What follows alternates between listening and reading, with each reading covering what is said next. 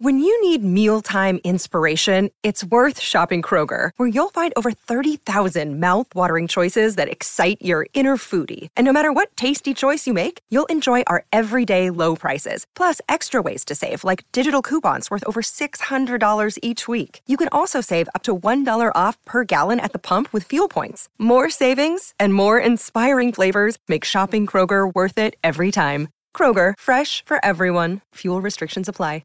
Another day is here, and you're ready for it. What to wear? Check. Breakfast, lunch, and dinner? Check. Planning for what's next and how to save for it? That's where Bank of America can help.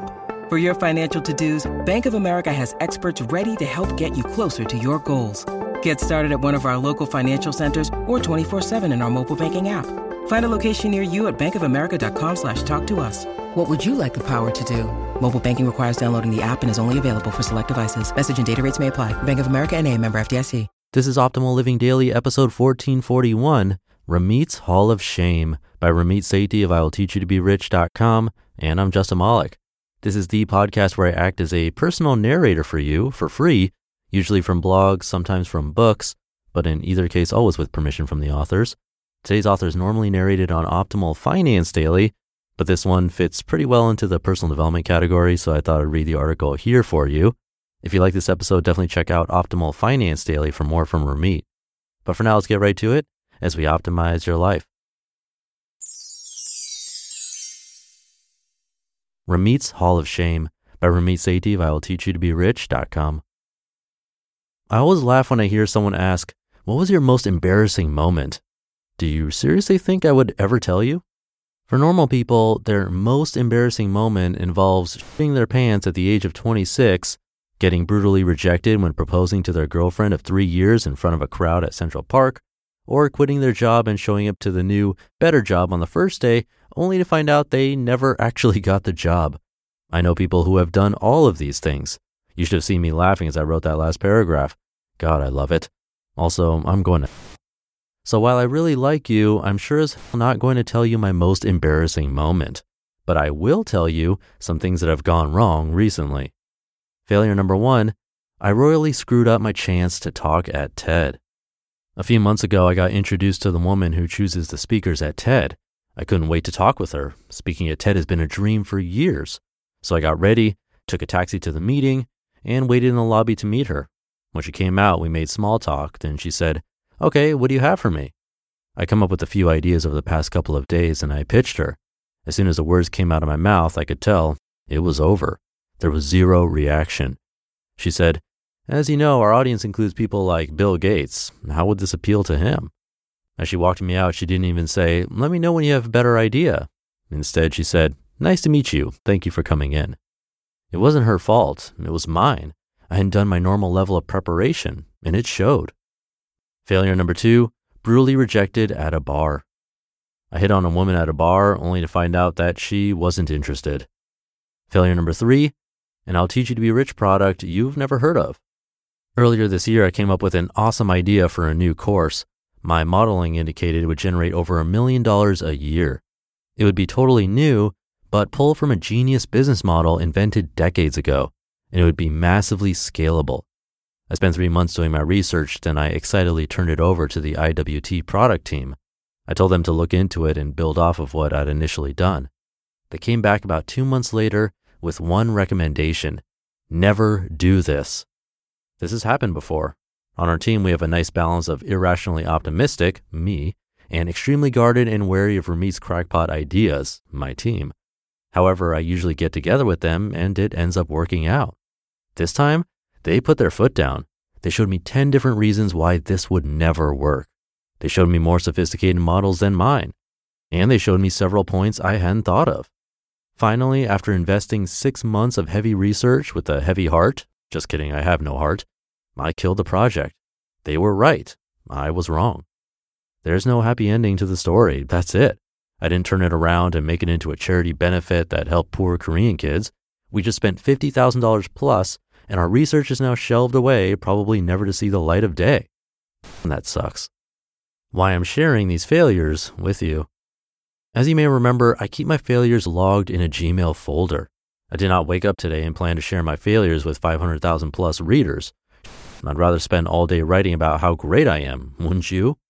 But I've also learned that the most successful people are counterintuitively the most open about their weaknesses. For example, if you ask a top performer, what are your weaknesses? They'll laugh and say, how long do you have? Then they'll be brutally honest about the exact shortcomings they have. They have trouble prioritizing. They're struggling with work-life balance. They tend to rush things when it gets stressful. Notice that less experienced people will instinctively try to hide their weaknesses, as if we can't spot them from a mile away. Why we hide our failures. As a guy who became expert at hiding my weaknesses, skinny Indian guy, will she like me because I have hair on my chest? Lowest math grade in my class, again. I understand why we don't like to share. I'm reminded of one of my favorite speeches from The West Wing, where presidential candidate Santos talks about how we're all broken. And yet over time, I came to love and seek out failure. Because each time I failed, I learned something new.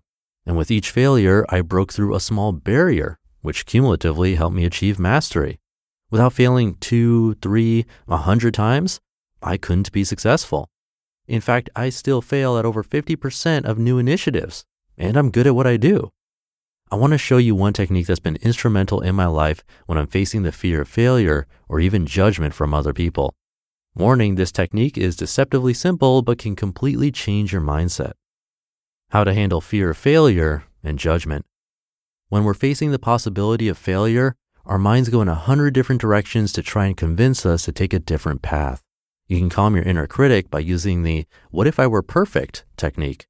To do it, you trick your mind by thinking about how a perfect, competent, confident person would handle this situation.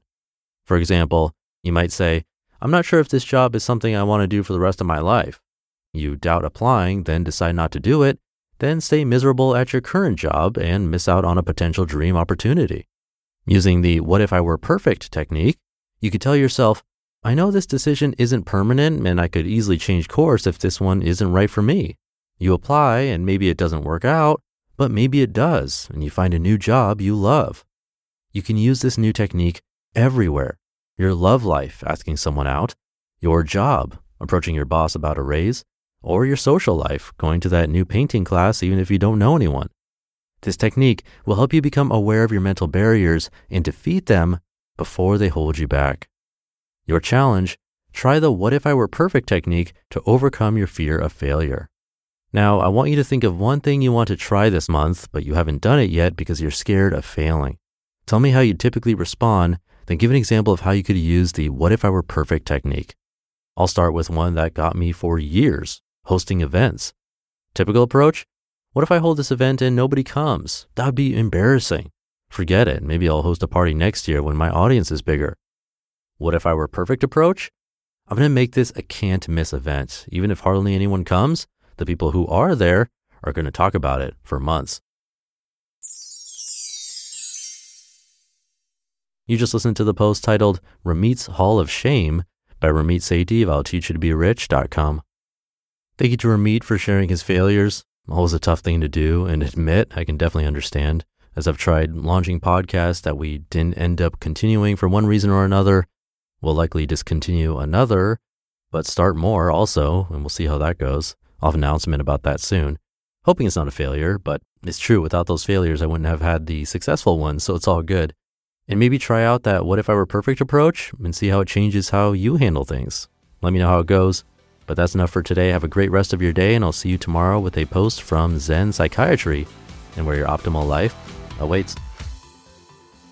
Hey, this is Dan from the Optimal Finance Daily podcast, which is a lot like this show, except more focused on personal finance. Justin handpicks the best posts he can find from blogs and authors like Ramit Sethi, Mr. Money Mustache, and more, and I read them to you 5 days a week. So if you enjoy this podcast, come on over and subscribe to Optimal Finance Daily too. And together, we'll optimize your financial life. You've been listening to Optimal Living Daily. Be sure to hit the subscribe button to stay up to date on each new episode and head to oldpodcast.com. That's OLDpodcast.com for a free gift as well as more actionable tips and resources to help you maximize your potential.